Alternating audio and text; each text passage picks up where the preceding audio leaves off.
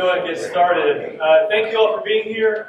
So I am not Smith. If this is your first time visiting, I encourage you to come back next week. Our lead planter, Smith, will be preaching. I'm just kind of the fill-in. So if you don't love the teaching, come back next week. But it is Palm Sunday. It is the beginning of Holy Week. It's an exciting time. We have a lot of things coming on here at Oikos. Tonight we're having a college-specific worship event at 7 o'clock here tonight in our coffee shop area. So I encourage you, if you have any college students, know any friends, bring them tonight. We're going to have a great time of worship, have some snacks. But we also have, it's all about the snacks. This upcoming Friday, which is Good Friday, we're going to have a service here, I believe at 6 p.m. We're going to have an event for the kids downstairs. They're going to have a little skit. They're going to learn about Passover. The adults will have worship, but I'm sure if you would like a skit, Smith could do some sort of impromptu one-man show. But that's right. But that's this Friday at 6 p.m. Then, of course, Easter Sunday, we'd love to have you here as we worship and celebrate our resurrected Savior, Jesus. So today we are talking about our second temptation. We are in the third part of our series, If You Are, which is our Lent series leading up to Easter. And today we're looking at our second temptation, which talks about ambition. But before we get into that, let's pray. Holy Father, we love you, Lord. We come to your feet to worship and adore you. As we think about the Passion Week, the week of Jesus in Jerusalem, we're in awe of a Savior who chose to go to the cross, who chose to walk the path of a servant, of humility, to bring us closer to you, to bring us into your presence, Lord. We pray that we're full of awe and reverence for the fact and that it changes us and transforms us through your grace. In Jesus' name we pray. Amen. All right, let's read our text and we'll get going. Luke chapter 4, if you're going to follow along, we'll be starting in verse 5. The devil led him up to a high place and showed him in an instant all the kingdoms of the world. And he said to him, I will give you all their authority and splendor. It has been given to me, and I give it to anyone I want to. If you worship me, it will be yours. Jesus answered, It is written, worship the Lord your God and serve him only. Now, before we get into our text this morning, I think we need to answer the question, what is worship? What is worship? We'll see if we get this to work. There we go. When we think about worship, our definition kind of is allegiance. It's obedience. It's what we give as an offering, our dependence, our full submission to. This word, kind of literally, when you look at its parts, means to kiss the feet of. It's to bow the knee towards something. And I think this is important because what we're going to see is that's kind of the heart of our temptation, is that the devil is wanting Jesus' worship. He's wanting Jesus' allegiance. And what we're going to find is that we all worship without exception. We are beings made to worship, to bow down to something else. James K. Smith wrote a book called You Are What You Love, and in it he writes this. To be human is to be for something, directed towards something, oriented towards something. To be human is to be on the move, pursuing something, after something. We are like existential sharks. We have to move to live. We're not just static containers for ideas. We are dynamic creatures directed toward some end. Now, I'm sure you wouldn't expect it to be called a shark this morning, but that's where we are. But you see what James K. is saying is that the question is not whether you will bow down, but the question is to what are we going to give our obedience to? What are we going to give our allegiance to? And to really answer that question, it's what we desire, what we hope for, it's what we long for, it's the direction of our hearts. So when we think about worship here, let's think less of, Jesus is putting down his God hymnal, picking up a devil hymnal. What the devil's wanting is Jesus' heart. I think that's really important when we think about this temptation. I think another way to think of this is, what do we view that we most need? Where does our hope come from? Because you see, we may be sharks, where we have to be constantly on the move towards something, but we are also souls. We've been made in the image and likeness of God, and because of that, we are made to be in God's presence. But we know that we do not fully live in that state right now. We live in a broken world. And because of that brokenness, life is trying to figure out a solution, an answer to the messiness of the world we live in, something to make sense of it. So we look for systems and structures and kingdoms to say, does this solve the problem that I see all around me, right? But we know that the only thing that does that is Jesus, is the kingdom that God is going to bring. But that's what we're looking for. What's going to give me the good life? What's a life of flourishing? What's a life of peace and abundance? So in the brokenness, we look for a system to fill that. This, again, is how James K.A. would say it. It's a question, not of whether you long for some version of the kingdom, but of which you long for. This is true for any human being. It is a structure feature of human creatureliness. You can't not love. And this is important because we love what we worship, but what we worship is also what we become. Whatever we give our adoration to, our allegiance to, slowly over time shapes us into that likeness. So the path of discipleship, learning to live like Jesus, to worship God, is to become like God. So when we get underneath our root of this temptation, the devil is wanting Jesus to not become like his Father, but to become like the devil. Because someone like the devil is not going to take the long road to crucifixion. Someone like that is not going to go through the pain and the suffering that the Son of God will and does. So that's worship. So it is allegiance, devotion. We are made to worship. And then also we become what we worship. So let's look at what this offering is. What is the devil really trying to get after? First part we're going to talk about is the devil led him up to a high place. If you're familiar with your Bible, this might kind of set off some biblical theme alarms, right? This high place. We see it a lot in the Old Testament. And I think one of those allusions is to Genesis 11, which is the story of the Tower of Babel. In this story, we know that God's people, we have the beginning, creation, Adam and Eve, Cain and Abel, the flood, and we get to Genesis 11, and we have God's people are becoming creative, like they're inventing things, they're figuring how to work with clay, and we read this. Then they said, "Come, let us build ourselves a city with a tower that reaches to the heavens, so that we may make a name for ourselves. Otherwise, we will be scattered over the face of the whole earth." I remember in Houston, we were doing youth ministry, and we were studying Genesis and going through this story. Because right after this, they say this, God, it says, comes down from heaven to the tower, kind of emphasize, you weren't quite close, you weren't quite to the heavens yet. But it says that he gives them all sorts of different languages and scatters them across the world. I remember we were studying this with teenagers, and we had a young man who's just was such a hard worker. He always would ask these really intentional questions. He was the type of guy that always wanted to do things the right way, almost to like a fault. Like it'd be Saturday morning, we're leaving for a retreat. We said we leave at 9, it's time at 5. We said, 5 when we left yet, it's time to go. Let's go on the road. But he was driven, he was ambitious, he had his life planned out. And I could tell he was kind of bothered by this. And he asked in class, why did God do this? Like, what is so wrong with ambition? What is so wrong with trying hard? What's so wrong with moving forward, progress? So I had learned a trick. Well, I want to answer it. We'll see if the class can give us an answer here. I remember a junior high girl saying, well, if you look at what we're reading, God doesn't really seem to be part of their decision-making. Right? God seems to be nowhere in that. And it seems as if, notice here, otherwise, that we may make a name for ourselves otherwise. You see, they wanted security. They wanted to worship something, bow down to something, to determine and make sure that they would be successful. But God was not part of that.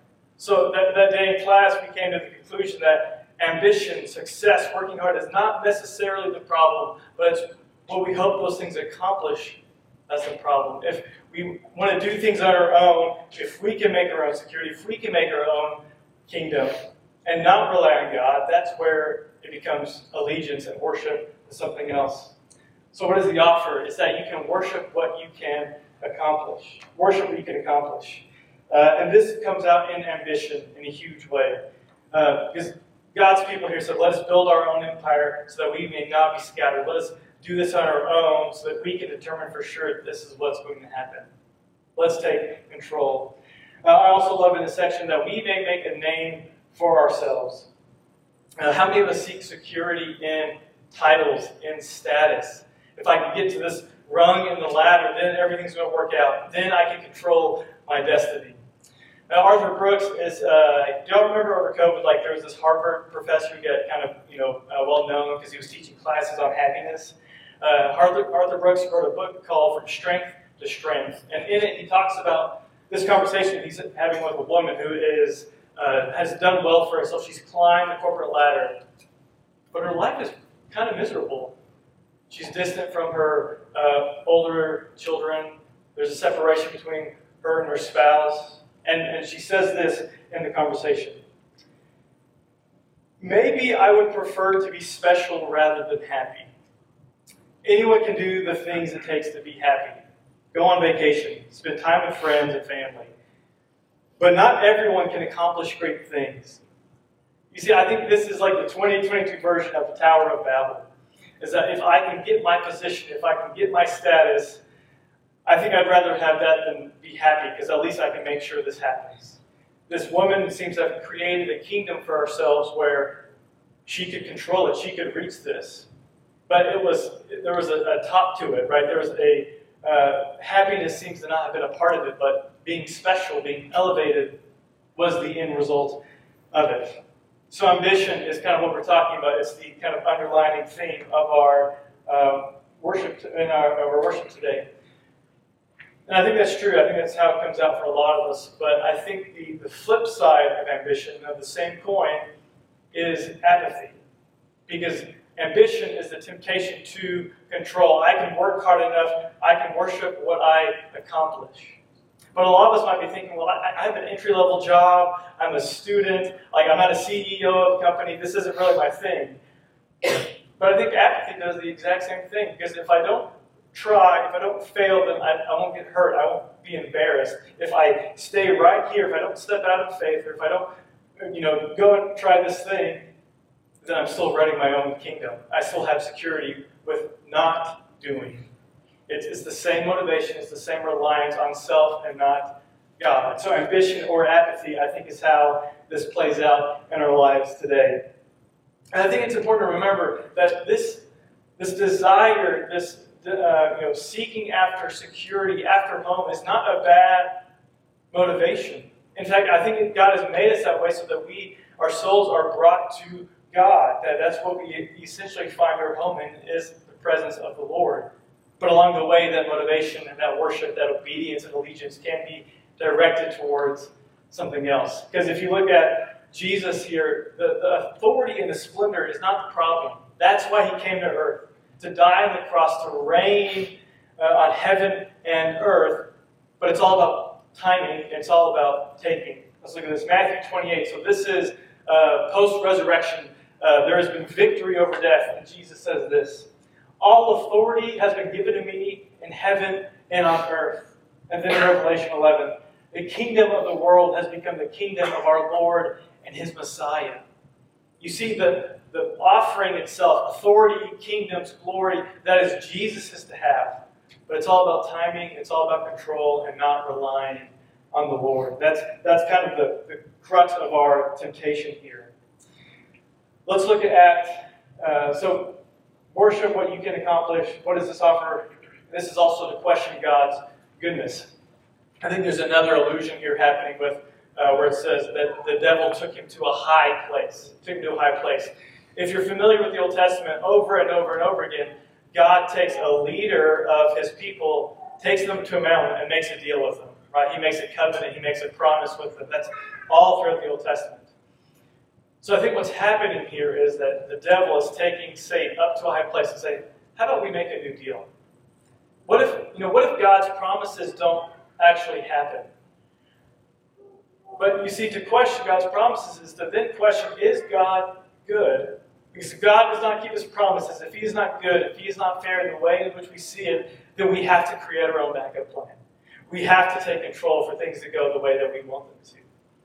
So this going up to the high place is to question God's goodness. Will he take care of us?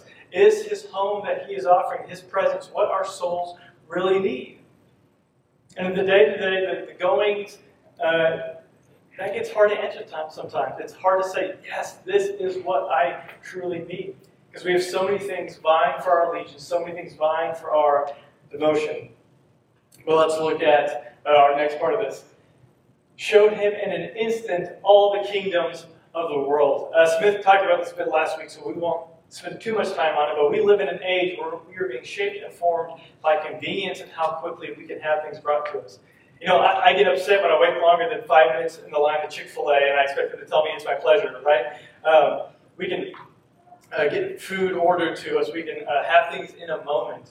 And those are not necessarily bad things, but how is it shaping us in the long run? I think one of the ways in which this shows up, I think in all of this, that still kind of runs this line of ambition is how quickly do we try to escape reality into something else? You know, when life gets too stressful, when life gets too much, you know, I'm losing control of my kingdom. I need to grab back hold. How many of us escape into something to become our own little gods? If it's a relationship, if it's TV shows, video games. Don't hear me wrong. I'm a huge nerd. Love board games, D&D. But we sometimes go to those things for security, to escape from reality and be in our own place. But they're not necessarily bad. But I think there's a fear there of, in moments of stress, in moments of need, year after year, 5, 10, 20 years down the line, if our initial reaction is to go into false reality and not the presence and the rest of God, what does that do to the direction of our hearts over time? Over and over and over again, we escape from what's really happening, not face what's going on, giving that to the Lord. I think at some point our hearts get directed towards what we can do and accomplish. I can entertain myself out of feeling what's really going on, and we can have it in an instant. But God is calling us down the long path of discipleship, of bearing our cross, picking it up every day, and facing reality, knowing that the Spirit is within us. Jesus has shown us a path, and that the path ends with knowing and being with God. I think for college students, this is like the crux of why it's so difficult to stay faithful in college. Because in college, you're going from semester to semester, things are changing, the schedule's changing every semester, you're being thrown all these different kingdoms, all these different allegiances. Will this make sense of the brokenness of our world? Things are happening so fast, you're gaining new friendships, internships, you leave for the summer, you come back. It's ever-changing, constantly moving. But that's typically not how the formation of God works, right? It's a long and slow path, so I encourage you to wait to see their fruit. It takes years and years and years. But so many times college goes by in 4 to 5 years, and we get lost in the instantness of it, the immediacy of it. I want to read this quote to you about this. Smith is a big fan of Tim Keller, quotes him a lot. But my main man is Eugene Peterson, so you're going to hear some Eugene this morning. He says this: one aspect of the world that I've been able to identify as harmful to Christians is the assumption that anything worthwhile can be acquired at once. We assume that if something can be done at all, it can be done quickly and efficiently. Today's passions are for the immediate and the casual. So our next one, what's the offering here? Worship the immediate. Take what we can have now. And the lie is that take the path that does not require suffering, discomfort, or pain. That's what the devil is offering here, right? You don't have to go to the cross. You don't have to be rejected or beaten to have your kingdoms. You can have it now. But that's not what our souls need. They need the long, slow path of discipleship to Jesus. I want to kind of pause here for a moment because, I think there's this kind of, sometimes we understand, well, what's going on with this temptation with the devil? Does Jesus, is he just betting on the right horse? Right? That's what I mean by this. I think sometimes we may see this temptation as a logical thing. Well, it's like yes, obviously, God's kingdom of heaven and earth is eternal. It will reign forever. What the devil is offering Jesus here is not, it's a cheap imitation, right? So I think sometimes it's like, well, Jesus had faith. He knew that this was the right thing. And that's true. There is something to faith and obedience. But I want to make sure we see that this was not just a logical decision, but a decision of the heart. He wasn't just putting his investment in the right thing for later on down the road. In this moment of decision, he knew that his heart was directed towards the Father. It wasn't just intellect, it wasn't just logical, but it was sincere allegiance to the Father. And I think this is how our souls and our hearts work, right? In moments of temptations and decision making, we don't always choose the most logical path, right? Like, I know if I binge watch Netflix for 12 hours, I'm not going to feel good at the end of it. But yet sometimes we still do it. Sometimes our logic does not play out. But what God is calling us to is that our hearts are in the motion and direction of the Father. So let's, for a moment, I want to ask the question, was this offer legitimate? Like, is the authorities and the kingdoms of the world something Satan can actually give? What's going on here? But I think when you look at Scripture, this is something that the devil may be able to give. John 12:31. He's called the prince of this world. In 2 Corinthians 4, the God of this age. So it seems as if, like we've talked about, this offer here seems to be, yes, the devil can offer something. We know it's a cheap imitation. It's not eternal life. It's not heaven and earth. It's just the world. But he does have something to offer. And I think we see that a lot in the book like Revelation. When you look at making sense of what it means, a lot of it's kind of this political thing going on in the background. That Satan is at work. He is ruling. Am I still on? There we go. He has something to offer Satan, or offer Jesus here. If you worship me, it will be yours.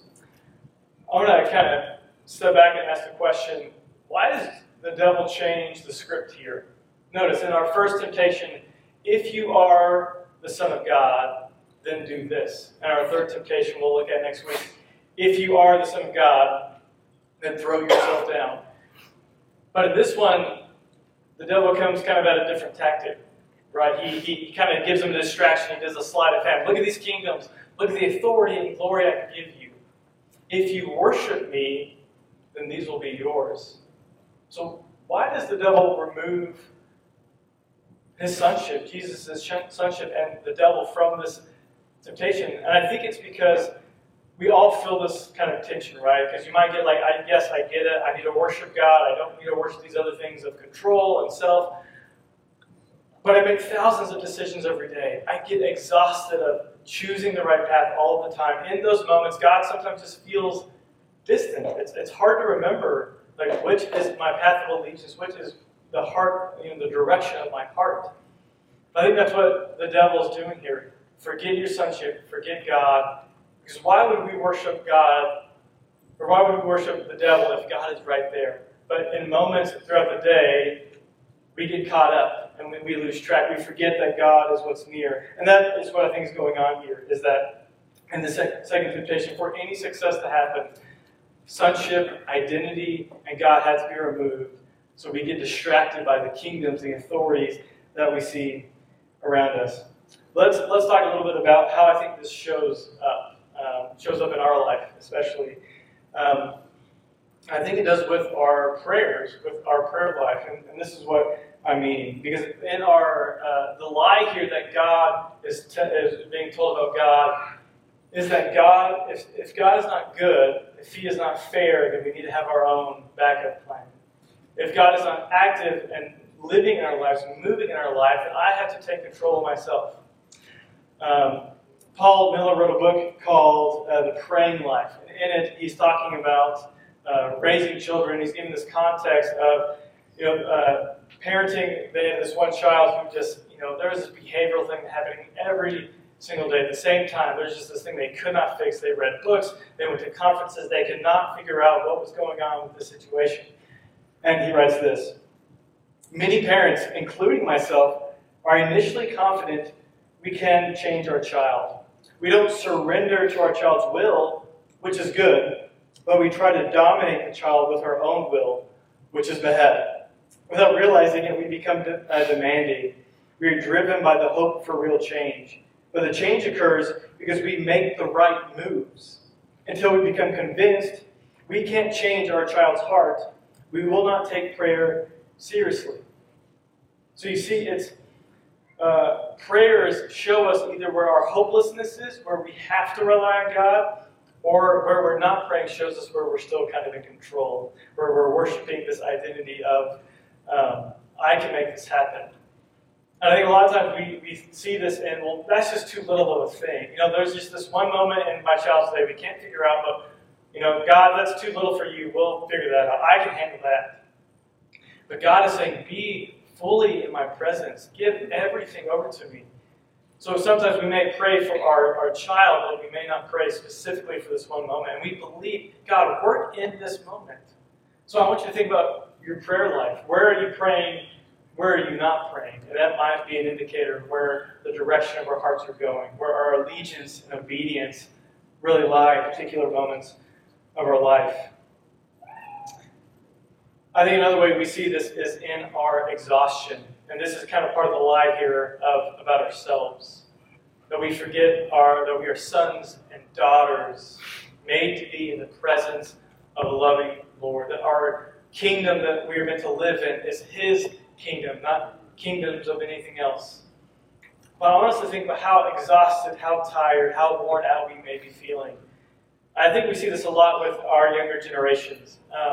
There's this movement of you go off to college, you kind of step away from your parents' kingdom, that structure, that system that you grew up with, to maybe see, is there another one that makes more sense? Is there something that will bring me the good life, bring flourishing? So we go off to college, and there is a wide variety of things that we can give our worship to. It can be our careers, it can be this relationship, maybe it's a political party.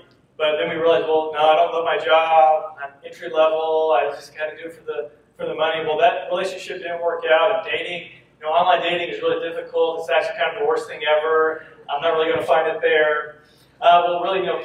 Politics are tough because almost everyone seems corrupt. So I don't know if I can really put my allegiance in that. But the world in which we live in, we can change from these instantly, one after another, after another, after another. And I imagine that's where our exhaustion comes from. It's because it's like having to pack up and change homes every couple of months. Our hearts are not meant to be in one place, give it to another, go on and on and on. Our hearts are meant to rest in the presence of the Lord. That's where we're meant to be. And so often it can change so quickly. So is it in our prayers or in our exhaustion where the fruit might be coming up for us? Where are we gaining control? Where are we not relying on God? But now we have Jesus' response. Jesus says, answered, "It is written, worship the Lord your God and serve Him only." Zoe read for us from what's called the Shema. It's this prayer found in Deuteronomy 6. Actually, all of our temptations here are being referenced from the book of Deuteronomy. But it's called the Shema because the first word of it, hear or listen, is the Hebrew word for Shema. And it's this prayer that was prayed every day by Jewish people. Actually, let's just reread it together. Actually, I'll read it for you because it's not on my slides. Deuteronomy chapter 6, if you'd like to find it in your Bible, starting in verse 4. Hear, O Israel, the Lord our God, the Lord is one. Love the Lord your God with all of your heart, with all of your soul, with all of your strength. These commandments that I give you today are to be on your hearts. Impress them on your children. Talk about them when you sit at home, when you walk along the road, when you lie down and when you get up. Tie them as the symbols on your hands and bind them on your foreheads. Write them on the doorframes of your house and on your gates. And if you go down to verse 13, that's kind of where our actual quotation, "it is written," comes from, where it says, "You shall fear only the Lord your God, and you shall worship Him and swear by His name." So if you've never heard this before, maybe try to pray this at the beginning of your day, at the end of your day, I encourage you to try to do so because I think that's kind of what helps Jesus in His moment of temptation. It's not just logic, but there seems to be this formation, this shaping that's happened throughout Jesus' life. And it, I think, comes through this repetitiveness of saying the Shema. And this is what I mean by that. Growing up, I feel like I heard a lot, well, Jesus fought off temptations because He knew the Bible, right? He had the information, which I think is right. Knowing the biblical story, the narrative, God working in His people, that's what we rely on. The gospel story gives us truth to live by. But I think it wasn't just the information, but it's that the truth of God had sunk into His life. It's something He meditated on in the morning, in the evening. He had been told about it from childhood. They talked about it as they walked along the road. It was on their doorpost. It had been immersed into his life. So he did not only know Scripture, but he was shaped by Scripture. But really not only that, but it had become a habit, a rhythm of his life was to say the Shema, Hear, O Israel, the Lord our God, the Lord is one. It was this small act of obedience constantly throughout his day. It was this moment where his heart was directed ever so shortly, ever so in small ways towards his home, his presence, which was meant to be in the Father. I think we see this again when Jesus is asking, how do I pray? The disciples, how am I supposed to pray? What are we supposed to say? He says, say, Our Father in heaven, hallowed be your name. Your kingdom come, your will be done. Jesus had been shaped by this repetitive motion, this action that happened all throughout his day. I think that's so important when we think about, we make thousands of decisions every day. I forget, I just get caught up. But what happened with Jesus in his life, what I think he's calling us to is, let's be attentive and to form our life around moments that will push us back towards the presence of God. Again, James K. Smith says like this, discipleship, we might say, is a way to curate your heart, to be attentive to and intentional about what you love. Intentional about what you love. Notice here, it is written, worship the Lord your God and serve him only. These two words are interesting how they work together. Worship, like we've talked about, is this allegiance. Actually, if you remember last week, Brishan had this tattoo on his arm, proskuneo. That's the word for worship. And it's like we've talked about, it's allegiance, devotion. It's the giving of self to something else. But this word service here, in other places, is translated as worship. But it wouldn't have made much sense to do worship and worship again, the repetitiveness. So they use this word serve. But this word here specifically kind of has these connotations of a priestly duty. What I mean by that is, in Jewish worship, they had a lot of things to prepare. They gave sacrifices. They gave, you had to purify yourself before entering the temple. There was these things that had to be done, preparation to worship the Lord our God. So worship the Lord and serve him only. I think that's important because that's what we have here. We have worship and we have service. Worship, I think, shows us how our lives are meant to be formed. They form how we're meant to walk with the Lord, and then that service just prepares ourselves for more worship. It's a cycle of deepening our affection and love towards God. And that's what we want to do here at Oikos, that these grace practices of give thanks, reflect on the Word, ask deeper questions, commune with God, eat together, serve your neighbor. They're all these service that's preparation for our hearts to go back to the worship of the Father. And that's what we hope they do, is that these moments bear fruit in our lives, so in moments of decisions, we're pushed back, moved towards the presence of the Lord. A few weeks ago, my wife and I had a really tough weekend. We've been trying to have a child now for a long time, and found out a few Sundays ago that we had an early miscarriage. So really devastating, really hard. But I remember that evening going to bed, and part of our give thanks practice, at least for me, is to give thanks before bed. Not very good at it. I'm probably at like a 60% pass rate on doing it every night. But I remember just in that moment of grief, of processing, the Spirit moved me to remember, what are you thankful for? And a year ago, I would not have been trying to be thankful in that moment. Right? I would not have been, what should I be thankful for? And it was hard to be thankful in that moment. But when we live our lives of service, of preparation, being in the presence of God, we believe that He gives good gifts. That in the preparation, He meets us and the Spirit moves us to remind us, worship the Lord your God only. So that's what the graces are trying to do, these preparation moments, these services that continually direct our hearts back towards the Father. And I think that's the hope of the world, is that we live in a world where you grow up and your kingdom, your worship, your allegiance can be to a wide variety of things that are not God, that lead to anxiety, exhaustion, stress. But that's all people know. That's all they know. And not only that, but they live in a culture and a time where their services just deepen that. It's an unending cycle of worshiping things that are not satisfying, living a life that is not satisfying, as it's just deeper and deeper and deeper it goes. That's why grace comes in and breaks that cycle. Only the gospel of Jesus can come and say, no, let me give you a new thing to worship. Let me give you a new aim for your heart, a new place, a new home, But also let me give you the way of Jesus, a life curated to live the way that Jesus lived. It goes back to where the Lord is, the presence of God. Sorry. Let's get into this. Let's end. So what are we being formed by? What are habits that do this? I want to give a few specifically as we come to an end. I think there's a few of these that Jesus does specifically that gets to fighting. It's kind of a counter liturgy to the liturgy of the world of ambition, control, doing what I can do. The first is Sabbath. Sabbath is a humbling practice if you've never done it before. Because when we think that we're at the top of our kingdom, that we rule the world, it's hard to tell ourselves we're not going to do anything for a day. The world's going to fall apart, though. My work, my friends, all of this is not going to happen without me. But God invites us to rest in His presence. Again, being directed toward Him. Say, no, take a moment. You are not the king of this world. I am. Be in my presence. So I encourage you, if it's for 6 hours, 3 hours, if it's for the full 24, find a time of Sabbath to say, I am not going to escape from reality. I'm not going to fill it with TV or video games. I'm going to seek the presence of the Lord, not controlling, but just being.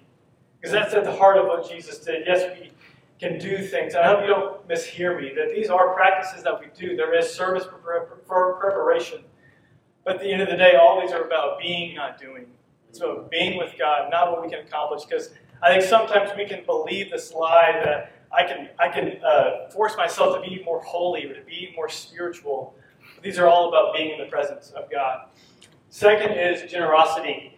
We say our generosity liturgy every Sunday, and we believe that shapes us, it forms us, it tells us to say, I don't have to build up an enormous amount of wealth to feel secure, right? I don't have to have all these backup plans.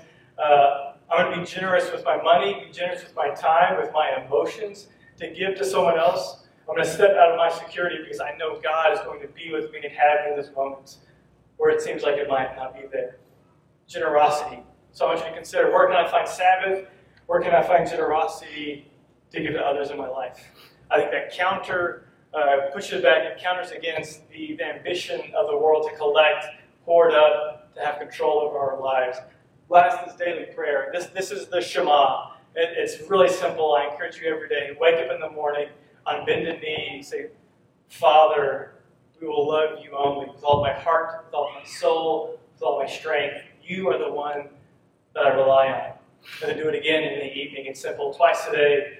If you can't find a time during your lunch break, just say the Shema. Say the Lord's Prayer. It's simple, but it's formative. Because it might not feel any different in a day, in a week, in a year, but maybe 10, maybe 20, maybe at the end of our days, we will look back and we'll say, I pursued the presence of the Lord all throughout my days. So Sabbath, generosity, and daily prayer. I encourage you to lean in to those. But let's end with this. It is Palm Sunday, and I do want to talk about it for a moment. Let me read the John text, because in John's account of this, we get the palms on the ground, so I think it's helpful.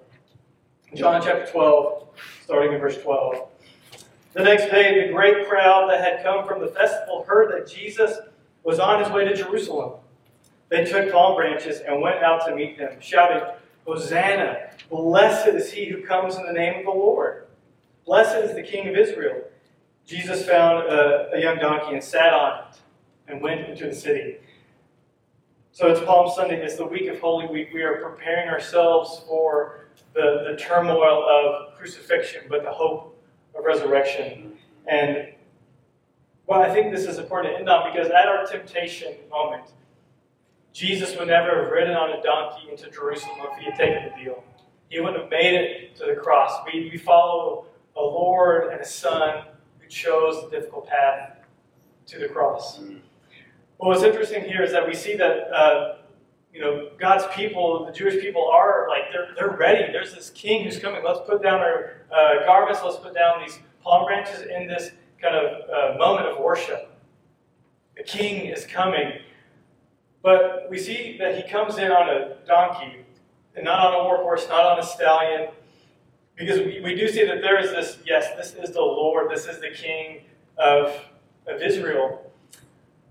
But I wondered, though, if their worship was maybe a little bit misaligned. These palm branches has this kind of very close symbol to kind of national hope. God's people at this time were being kind of oppressed, pushed down by Rome, by Romans. And part of this hope was that Jesus was going to overrule it. Let's get this out of the way. So they laid down palm branches, this very national hope.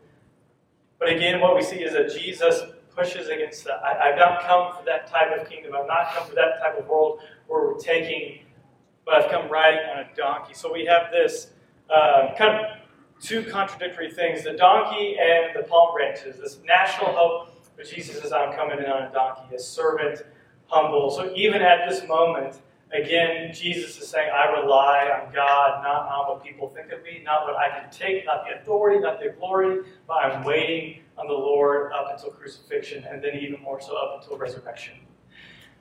That's Palm Sunday. It's this expectant arrival. I pray that you spend time this week rejoicing that the King has walked into Jerusalem. And remember this week, be mindful of what he does. He gives the table for us to take together. He does some amazing teaching in like John 15 through 17. I encourage you to go read that. But I pray, and my hope is that we rely on the Lord, that our hope comes from him, that he is our home. That's the kingdom, that's the system that can only make sense of the brokenness in which we live in.